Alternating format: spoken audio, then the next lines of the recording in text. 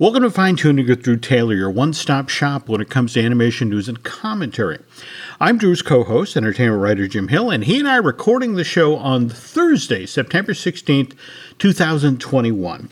Drew, you've got to be happy. A show you love, Adult Swim's Primal, took home the Best Animated Program Award at this year's Primetime Creative Emmy Awards this past weekend. But did you see which episode from season 2 actually took home the Emmy? The Plague of Madness? Oh, okay. The zombie episode. Yes, the one where Spear and Fang are being pursued by a seismosaur that's been infected with a flesh-eating virus. That was one of the more genuinely disturbing pieces of animation I've ever seen. I mean, beautifully done. Great work, but real nightmare fuel. So it's kind of interesting that Gennedy's peers chose this one. It was up against Bob's Burgers and The Simpsons. Is that right? Yeah. I mean, it took down the Titans, Jim, which I always appreciate. I love a good underdog story, especially if they're infected with a flesh-eating virus. Well, there we go. Speaking of the Emmys, though, we talked on a recent fine-tuning about how Jessica Walters had received an Emmy nomination, her voice work on the most recent season of Archer, which airs on FX. Sadly, Walters' excellent work as Mallory Archer wasn't recognized with an Emmy for Best Character voiceover performer. Maya Rudolph, who voices Connie the Hormone Monstress on Big Mouth, which streams on Netflix, took home the award instead. By the way, the actual Emmys for actors will be presented this coming Sunday night, September 19th. The Creative Arts Emmys, which typically celebrates the tech side of things, were held over several nights this past weekend. And speaking of things that were held over this past weekend, did you get to catch any of the stuff from the Lightbox Expo online? I did not. Well, first of all, I know how much you enjoyed Sony Pictures Animation's Mitchells versus the Machines.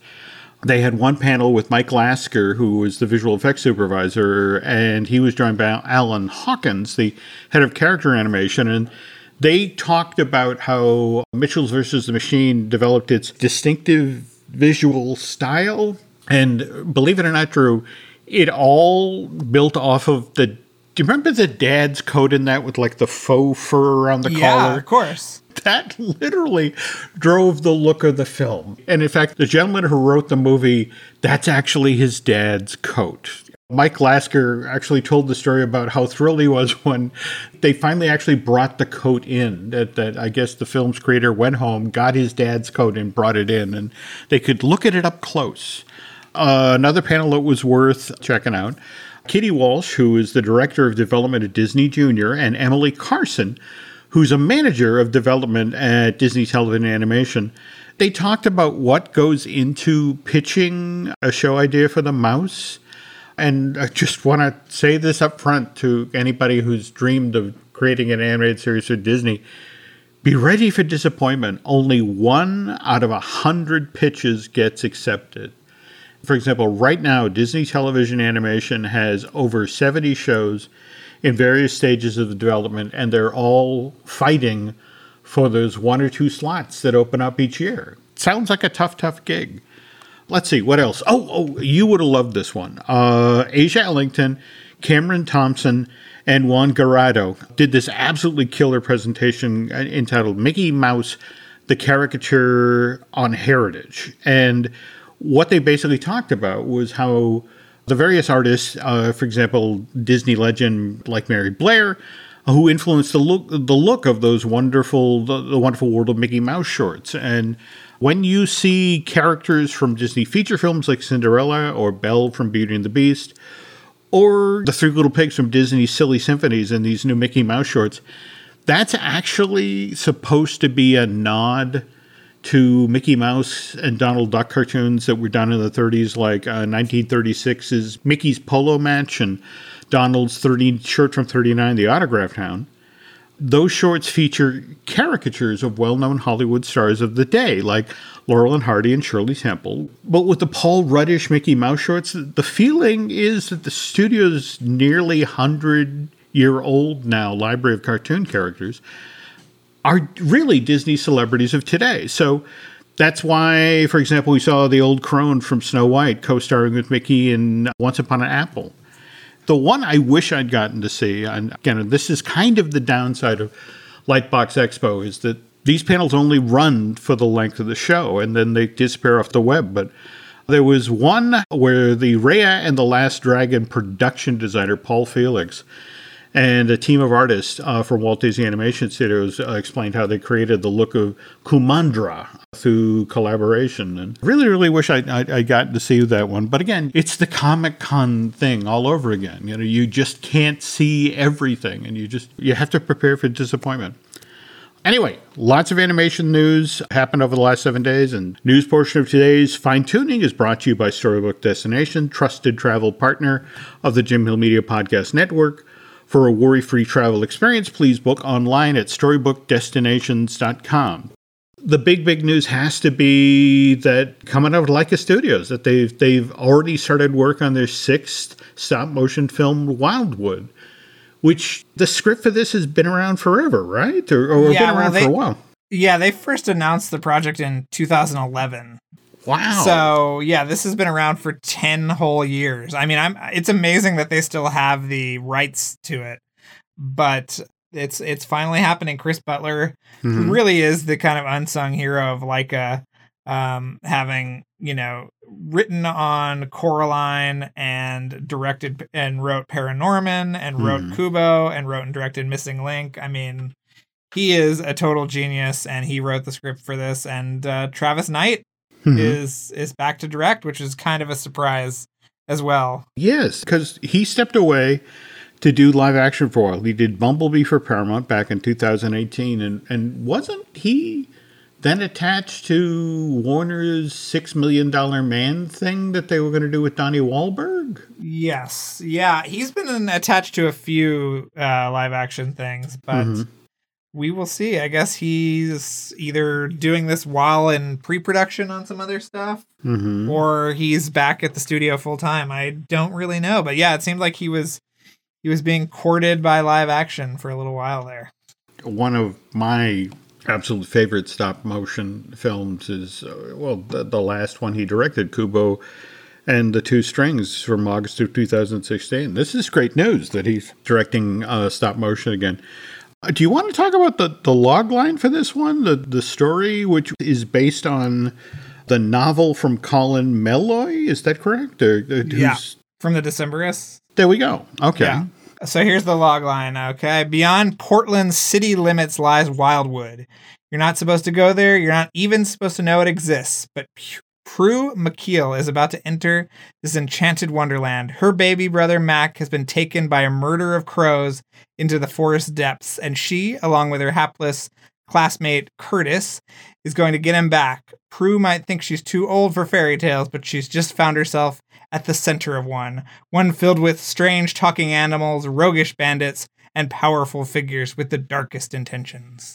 So it's kind of fun that they're setting a movie in Portland when the studio is in Portland. You've actually been up to on one or two press events, right? Yeah, it's an amazing place. It's really a kind of wonderland. You visit any animation studio and it's pretty amazing, the kind of level of imagination on display. But yeah, it's a wonderful, wonderful place. I don't know how anyone would get there or visit, but if you can, do it, because it's really something else.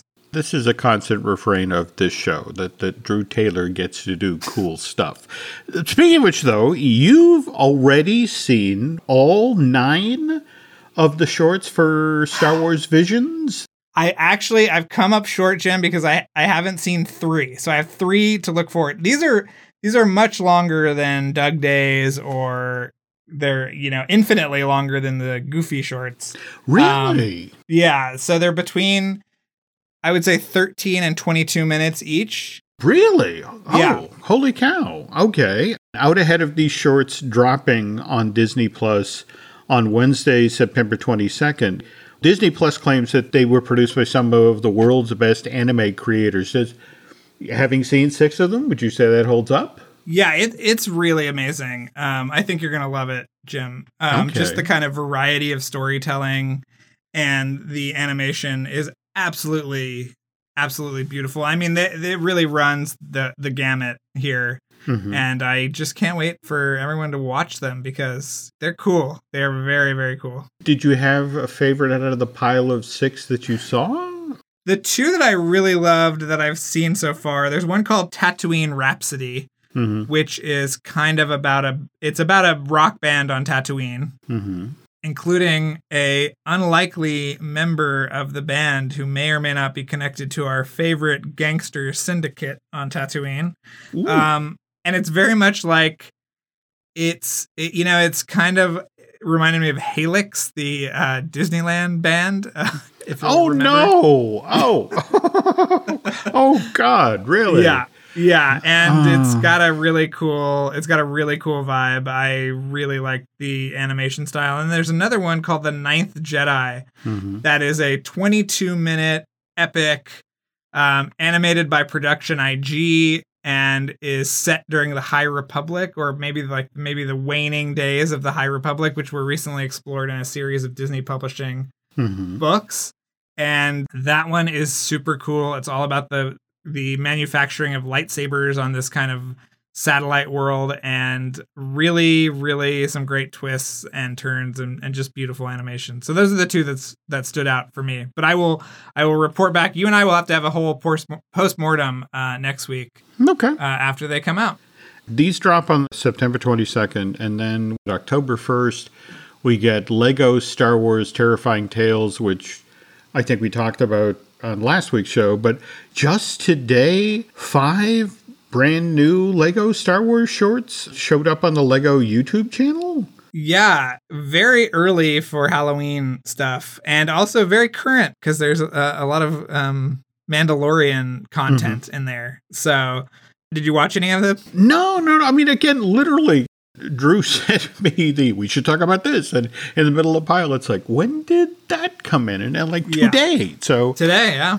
We'll tell you what, I did make time to watch the new Star Trek Lower Decks. Oh, Jesus, here it comes. No. I can't talk about it because I fell asleep during it. So I have to go back and watch it. And I will also watch these 5 Lego shorts. And we'll circle back on to the next show. By the way, you mentioned The Mandalorian just a moment ago. And we were also just talking about the Creative Arts Primetime Emmy Awards. And Mandalorian did really well on the tech side of the street. They got Best Outstanding Visual Effects for a season of movie, Best Sound Mixing, Outstanding Cinematography, Outstanding Music Composition, Outstanding Prosthetic Makeup, and Stunt Quarters and Stunt Performance. And they've got to be thrilled with that. Yeah, did you see that Ludwig Göransson was at the Black Panther live thing at the Hollywood Bowl, and he was introduced by Kevin Feige, and he said, "This man just won an Emmy an hour ago." Oh, which was really cool. I didn't. That's a great story. Holy cow. Well, it's been a great year for the streaming services. And speaking of which, you were also sent along word about HBO Max's new preschool programming block, Cartoonito. Am I saying that right? Cartoonito. Yeah, I think Cartoonito. So. Yeah. All right. So this is a 9-hour slate of original and vintage series with educational themes that will air Monday through Friday from 6 a.m. to 2 p.m. in the linear Cartoon Network channel, but also will be available on demand over on HBO Max, right? Under, I guess, they're creating a Cartoonito umbrella under that. And so you've seen some of the, what is it, Tom and Jerry in New York? Is that the name of the show? No, this is not Tom and Jerry in New York. This is called, what is this called? It's a educational Tom and Jerry show. Mm-hmm. Tom and Jerry Time. And I've seen a little bit of animation from it, and it's like very graphic, sort of 60s style animation with Tom and Jerry basically teaching, like numbers and stuff like that. It's very, very cool, but the animation style is just absolutely gorgeous. Mm-hmm. And there's some really fun new shows in here. Like, did you see the Bat Wheels thing where there's like talking versions of Batman's car? Yeah. Okay. All right. I have seen some of these things bubble up. Ethan Hawke is Batman, so that's kind of cool. Yeah. I wonder if that's, the old Jeffrey Katzenberg playbook. It's like, Ethan Hawke has a kid. Let's hit him up to be, a voice in this. So his kid can hear him work.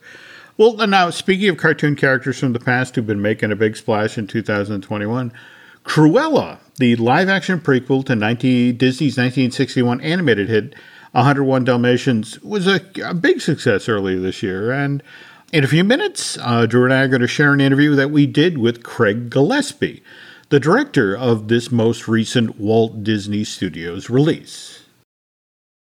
This episode is brought to you by Shopify. Forget the frustration of picking commerce platforms when you switch your business to Shopify, the global commerce platform that supercharges your selling wherever you sell. With Shopify, you'll harness the same intuitive features, trusted apps, and powerful analytics used by the world's leading brands. Sign up today for your $1 per month trial period at shopify.com/tech, all lowercase. That's shopify.com/tech. Hey, it's Kaylee Cuoco for Priceline. Ready to go to your happy place for a happy price? Well, why didn't you say so? Just download the Priceline app right now and save up to 60% on hotels. So whether it's Cousin Kevin's Kazoo Concert in Kansas City, go Kevin, or Becky's Bachelorette Bash in Bermuda, you never have to miss a trip ever again. So download the Priceline app today. Your savings are waiting. Go to your happy place for a happy price. Go to your happy price, Priceline. When you need mealtime inspiration, it's worth shopping Kroger, where you'll find over 30,000 mouth-watering choices that excite your inner foodie. And no matter what tasty choice you make, you'll enjoy our everyday low prices, plus extra ways to save, like digital coupons worth over $600 each week. You can also save up to $1 off per gallon at the pump with fuel points. More savings and more inspiring flavors make shopping Kroger worth it every time. Kroger, fresh for everyone. Fuel restrictions apply. Drew sent me a pile of news-related items for this week that he wanted us to discuss on fine-tuning. And I have to say the most intriguing one out of the pile was this Stephen Curry deal that NBC Universal made. Yeah. I love Stephen Curry because he produces my favorite linear, we'll say, show on TV, Holy Moly. Jim, which is the extreme mini golf competition, which the finale is airing tonight. So, we got to wrap this up, Jim. Isn't this season of Holy Moly been the one in 3D, though? Was that the hype? Yes, 3D and 2D, yeah. There we go. Okay, because Holy Moly and Wipeout hold this weird place in my heart because I enjoy watching people get hit with giant foam-covered spinny things. And yes, dear Lord, both of these shows. I mean, so he produces this. That's interesting. Yeah, so it's an interesting partnership that he's made with DreamWorks. I like that it said family, sports, and faith-based content. Ooh, yeah, Jim, that's a weird cocktail. He's got a first look development deal with the Universal Studios Group for scripted and unscripted television projects and DreamWorks Animation for kids and family content. Yeah, I would guess that means mostly TV shows, but who knows? Could be a feature in there as well. I was looking at a couple of the pieces in the trades about this, and they did also mention that, when you're looking at NBC Universal, you have to also consider Universal Creative, the folks who do stuff in the theme parks. And it's like, I hate to say this, but if they were a Holy Moly experience, I would queue up. Mind you, I'd get a head injury from it's always the first putt, isn't it, when they get knocked into the water? Yeah, it's amazing. I want to visit. I want to watch them shoot it desperately, Jim, because they shoot it all over like a week in the middle of January in the middle of the night. So it is absolutely California at its coldest. They do it in Santa Clarita. Don't they actually shoot it at Golden Oaks, the Disney? Yes. Oh, now we gotta go. All right. That was one of the things about Wipeout, because every so often you could sort of see in the background Golden Oaks, and it's like, I want to go there. I want to see this. So we got to bundle up. I mean, you'll be ready from your New Hampshire winters. This is true. Okay. Yeah. I'll bring you one of Nancy's 2,500 coats. So we've got the Steve Curry deal, but more to the point, we have this great interview with Craig Gillespie, who most of you folks probably know from 2017's I, Tonya. But I think, Drew, you were the one who pointed out that prior to that, he had done quite a bit of time at the Mouse House, right? Yeah, he did the Fright Night remake, which I really love, as well as $1 Million Arm and The Finest Hours. So he's been doing these kind of like underappreciated gems. There we Disney. go. That's the appropriate way to describe them. I really, really, truly enjoyed The Finest Hours to the point that I actually drove down to the Cape to check out the actual boat in the actual harbor. Still exists. But again, yeah, you're right. These underappreciated gems that didn't quite find their audience the first time around, but that all changes with Cruella.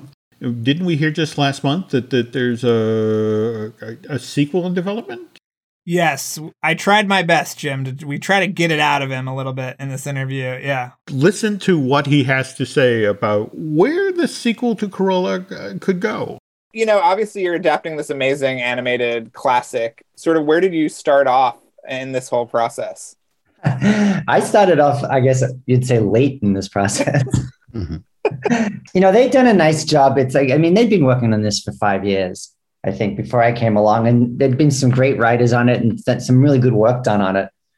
But, you know, having had 7 writers on it, there was a lot of stuff like sort of being like, you know, put together in a way that wasn't quite cohesive for me. Okay.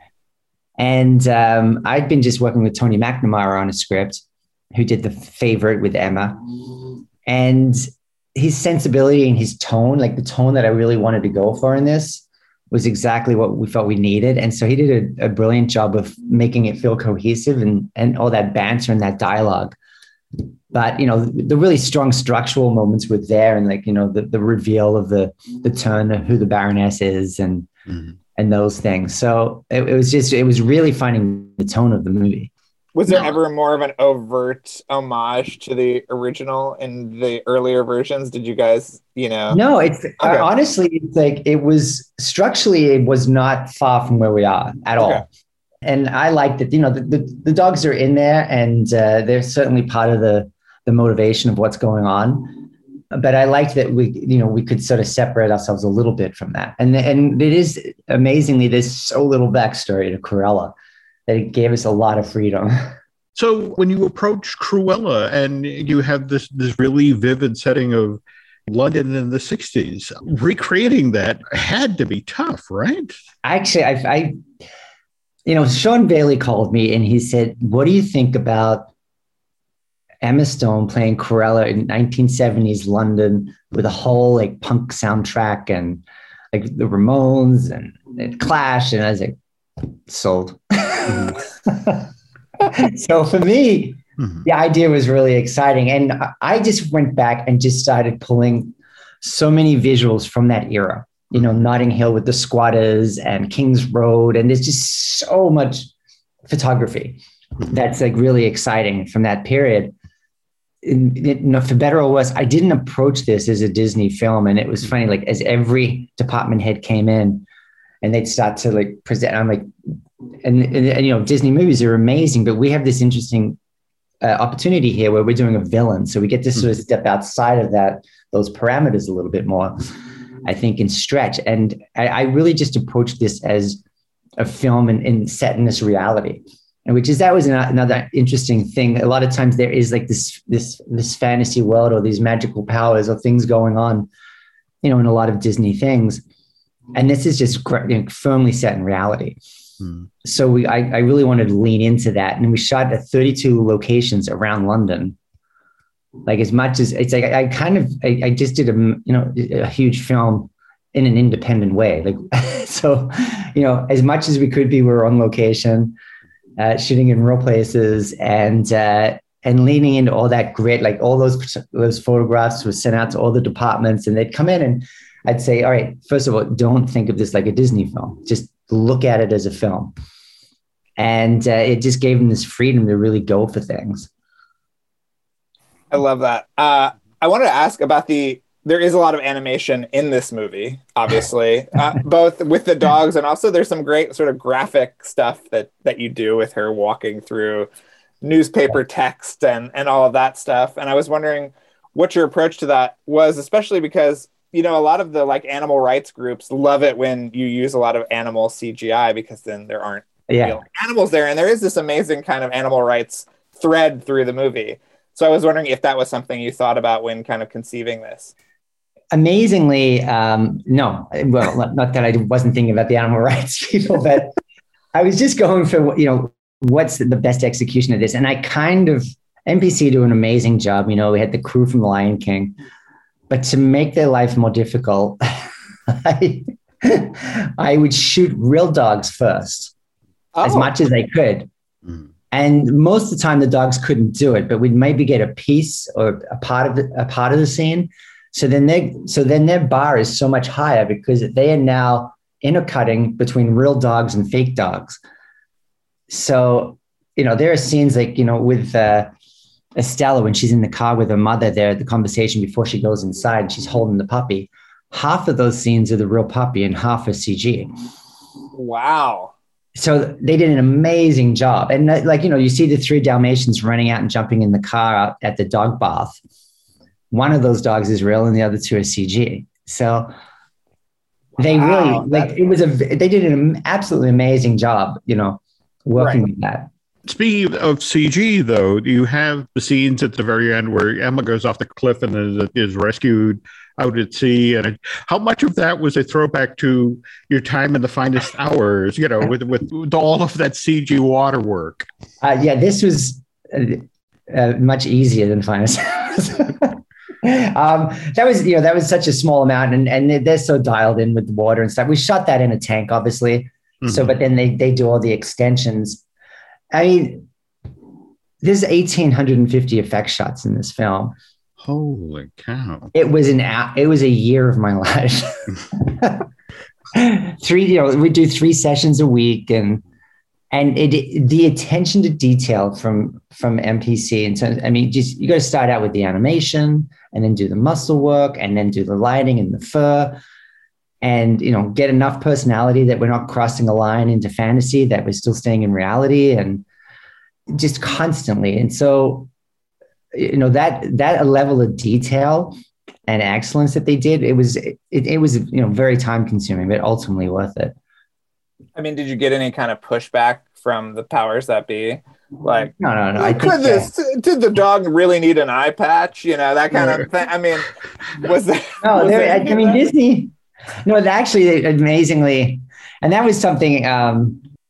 That was something that I added in the whole sort of the rat part of the heist. Mm-hmm. With that black and white ball. So, the idea of putting Wink in a rat outfit, and, that was something that was added in. And the only pushback we got was there was concern about how many rats we would have. Like, where's that? Where do we cross the line there? But Wink in a rat outfit, they were okay with. Wow. Well, obviously you are getting ready for another one. Are you thinking about the visual effects already? Are you is this going to be easier? All of that is honestly secondary for me. It starts with what's a really fun set piece? Yeah. What would be exciting to do? And then we sort of figure it out from there. It's and that's we've got such great support from Disney that's the really fun part of it. There's a lot of these set pieces with stuff that sort of evolved, all these red carpet events and the garbage truck turning up. And I mean, the movie has been out so long, I guess we can say where the movie ends up. Well, Jim just spoiled the ending too. So I have a gift. We are in a more conventionally 101 Dalmatians setting at the end of this movie. Right. I imagine that it might be a little bit harder to upend expectations when we are so firmly entrenched in something that we know. But okay, you're shaking your head. Tell me. I think there's a long way between where she is right now and where she ends up in 101 Dalmatians, which she's fully gone to the dark side in 101 Dalmatians. Okay, so there's still some humanity. She is fully committed to being a villain. Okay. So, and the interesting part of where we ended up at the end of Cruella was, which I thought was interesting. I kind of equated it with that graduate moment on the back of the bus where she's been striving to win this battle and get to this point, and then she's never really considered what she's sacrificed to get there. Right. Right. And so she has this, she's conflicted in like the sacrifices and, to get to this, like, which is an interesting theme, I think, to get to, what do you sacrifice along the way for your success, and what is success? Right. I think Jim and I are both wondering what the battles were like. Did you ever try to get that cigarette holder in there? Was that ever a conversation? Did Bill Peet design the original Cruella, Jim? Yeah, that's. Okay. I would love to have. That's the cane sort of became that appendage. Okay. I kind of realized, pretty early on we were never going to get the cigarette holder in a Disney film. The thing I was excited that we got in there was the taser. Okay. That was a discussion. Yeah. For me, half the fun of watching this film was the two Emmas, sort of going at it, and the fact that you had Emma Thompson being full-on villain with this, and sort of, Emma feeling her way. And was she the hard wall, so to speak, that Emma Stone had to bounce off of that performance? Or? Yeah, that was actually what was really fun about the film, is that we're dealing with two villains. Mm-hmm. Like having one villain in a show that's it's kind of commonly known as like the villain's always the fun character to play. Mm-hmm. And this was, the two leads were both villains. Mm-hmm. So, and in a way, we could really go further with the Baroness, because the worse she was, the more acceptable Cruella was. So, she is pretty heinous, the Baroness, in terms of, everything that she's doing. And it just makes you root for Cruella in a way that gives her more freedom.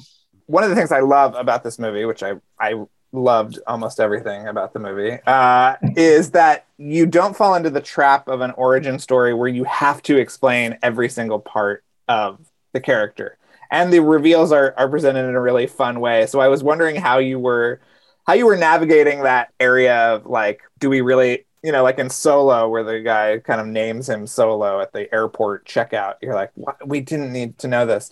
How did you kind of get through those potentially choppy waters? It's honestly, it's like the most conversation we had was actually figuring out the evolution of her becoming Cruella. And was this something that was ingrained in her? Is it nature versus nurture? It was a lot of those conversations. And figure, it's that internal battle of, like, is she like embracing her true self? So it was more those themes, and the actual, and that's what dictated a lot of the journey. We found it actually, the more we were diving into her performance with Emma, the more complicated it was, because she has about 5 different versions of Cruella, depending emotionally where she is. Right. The first time you see her in the red dress, she's just playing a character. Like, she just throws it on that night and didn't expect to be doing any dialogue. She thought she'd walk in and walk out, so she's kind of fumbling through it. Then she discovers, about her mother, and she goes full dark Cruella. This is as like mean as she gets. And she kind of gets a little unhinged through that second act. Then she has a realization that she's got to try and merge her two personalities in a way, this Stella and Cruella, and find that balance, which is more the third act. And then ultimately realizes that she's not sure that she even wants it. But it's a good thing. So she's got a lot of nuance to the way that she has to play each scene. Right. Like she's almost doing a bad performance in the black and white ball, because she's fumbling through it. She's got, that 2 pages of dialogue sitting with the Baroness. And she's kind of winging it, and it's kind of like a nervous thing for an actor to be like, is this too goofy, or is this right? Yeah. You've got that emotional through line, but at the same time, you've got to do these giant set pieces, like not just the black and white ball, but also there's a heist going on while the black and white ball is going on, or the two parties that basically bookend the film, set at the Baroness's castle. I would have loved to have been in the meeting where, all right, we need 100 people dressed like Cruella for the crowd seats, and it just, how many? I think it's like 400. Oh my God. Yeah, that was always in the script. That was such a great set piece. Mm-hmm. So we had these landing points that we knew we were going to get to in certain places.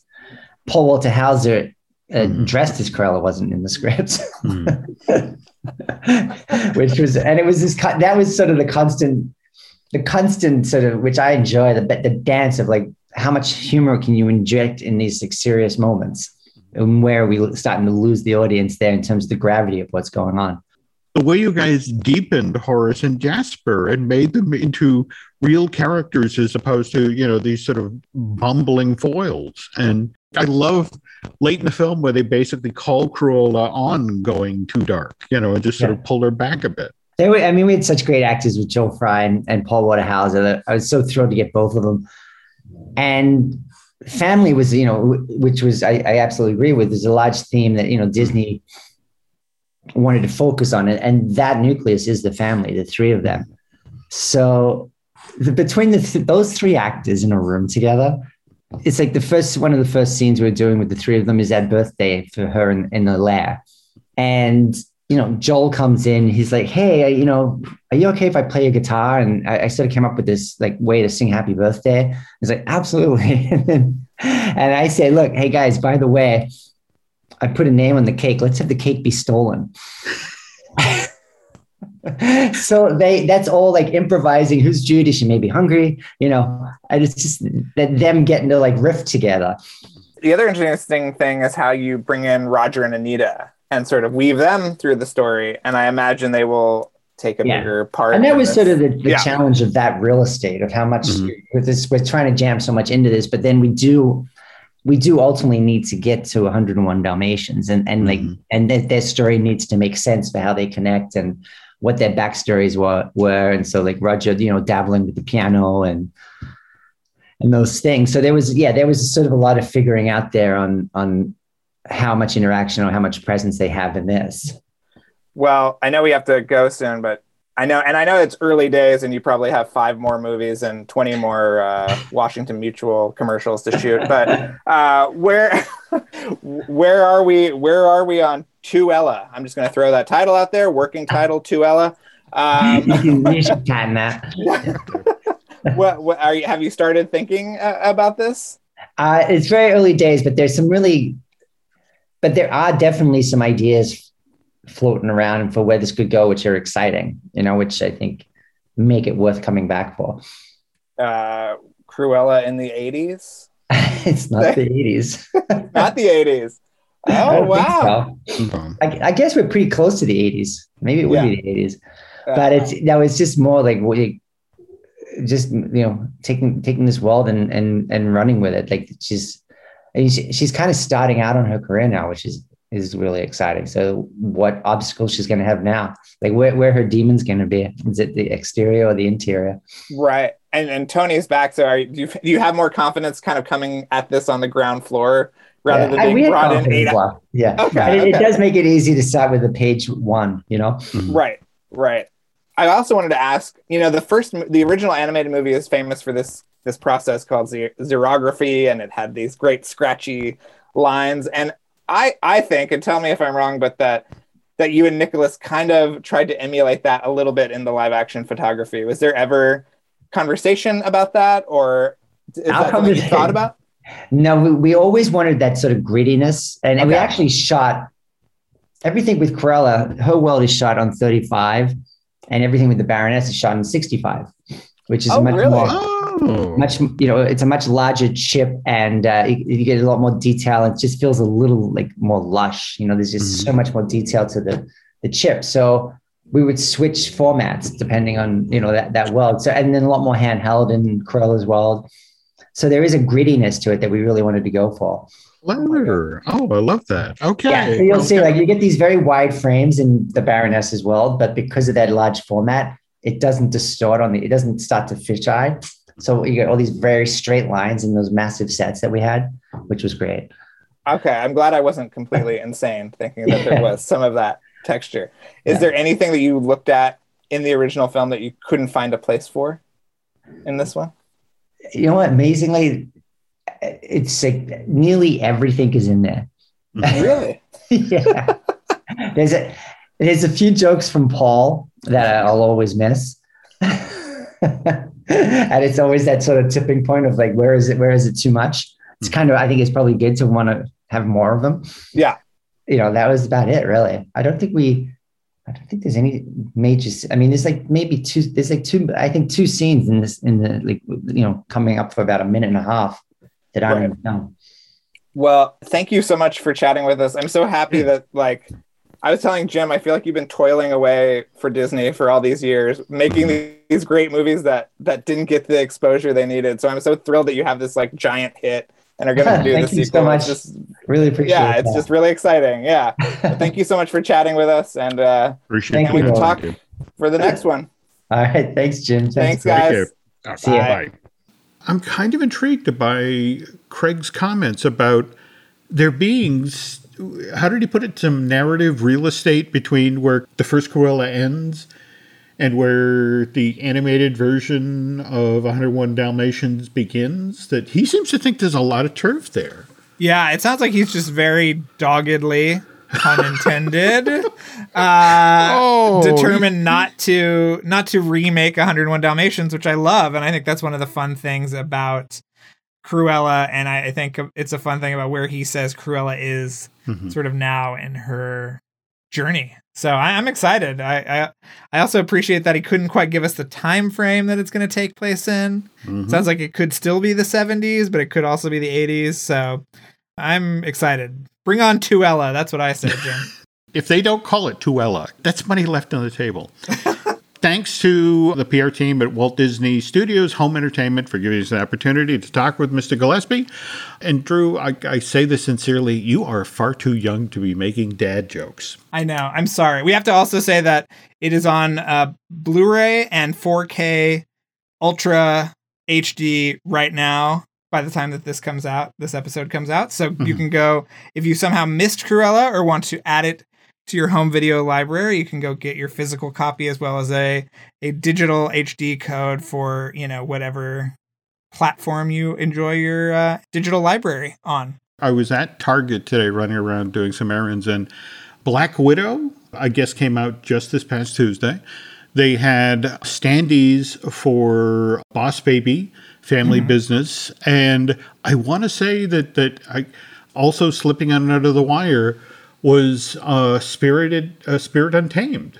Yeah. So, a lot of stuff coming out on Blu-ray and DVD. But, anyway, I guess that's going to do it for this week's show.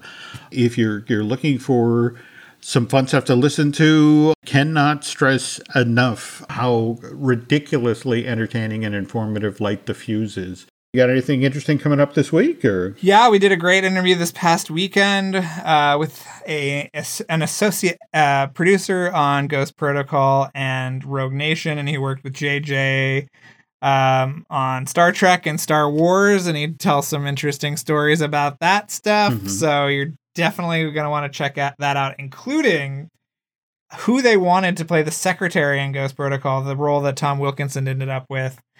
Huge name. We'd never heard it before, but apparently they went after this actor pretty zealously. So for that anecdote alone, very much worth checking out that conversation, which will be in about 3 weeks, I believe. So cool. But seriously, if you're not following Drew Taylor on social media, you are missing out on a lot of really insightful, but also a lot of really funny comments. So how would they find you there, Drew? Drew Tailored, like a tailored shirt. You can find me on Instagram and Twitter. And you can find us on Twitter and Instagram at Jim Hill Media, and on Facebook as Jim Hill Media News. And I guess that's going to do it for this week. We'll talk to you soon, folks, okay? Take care.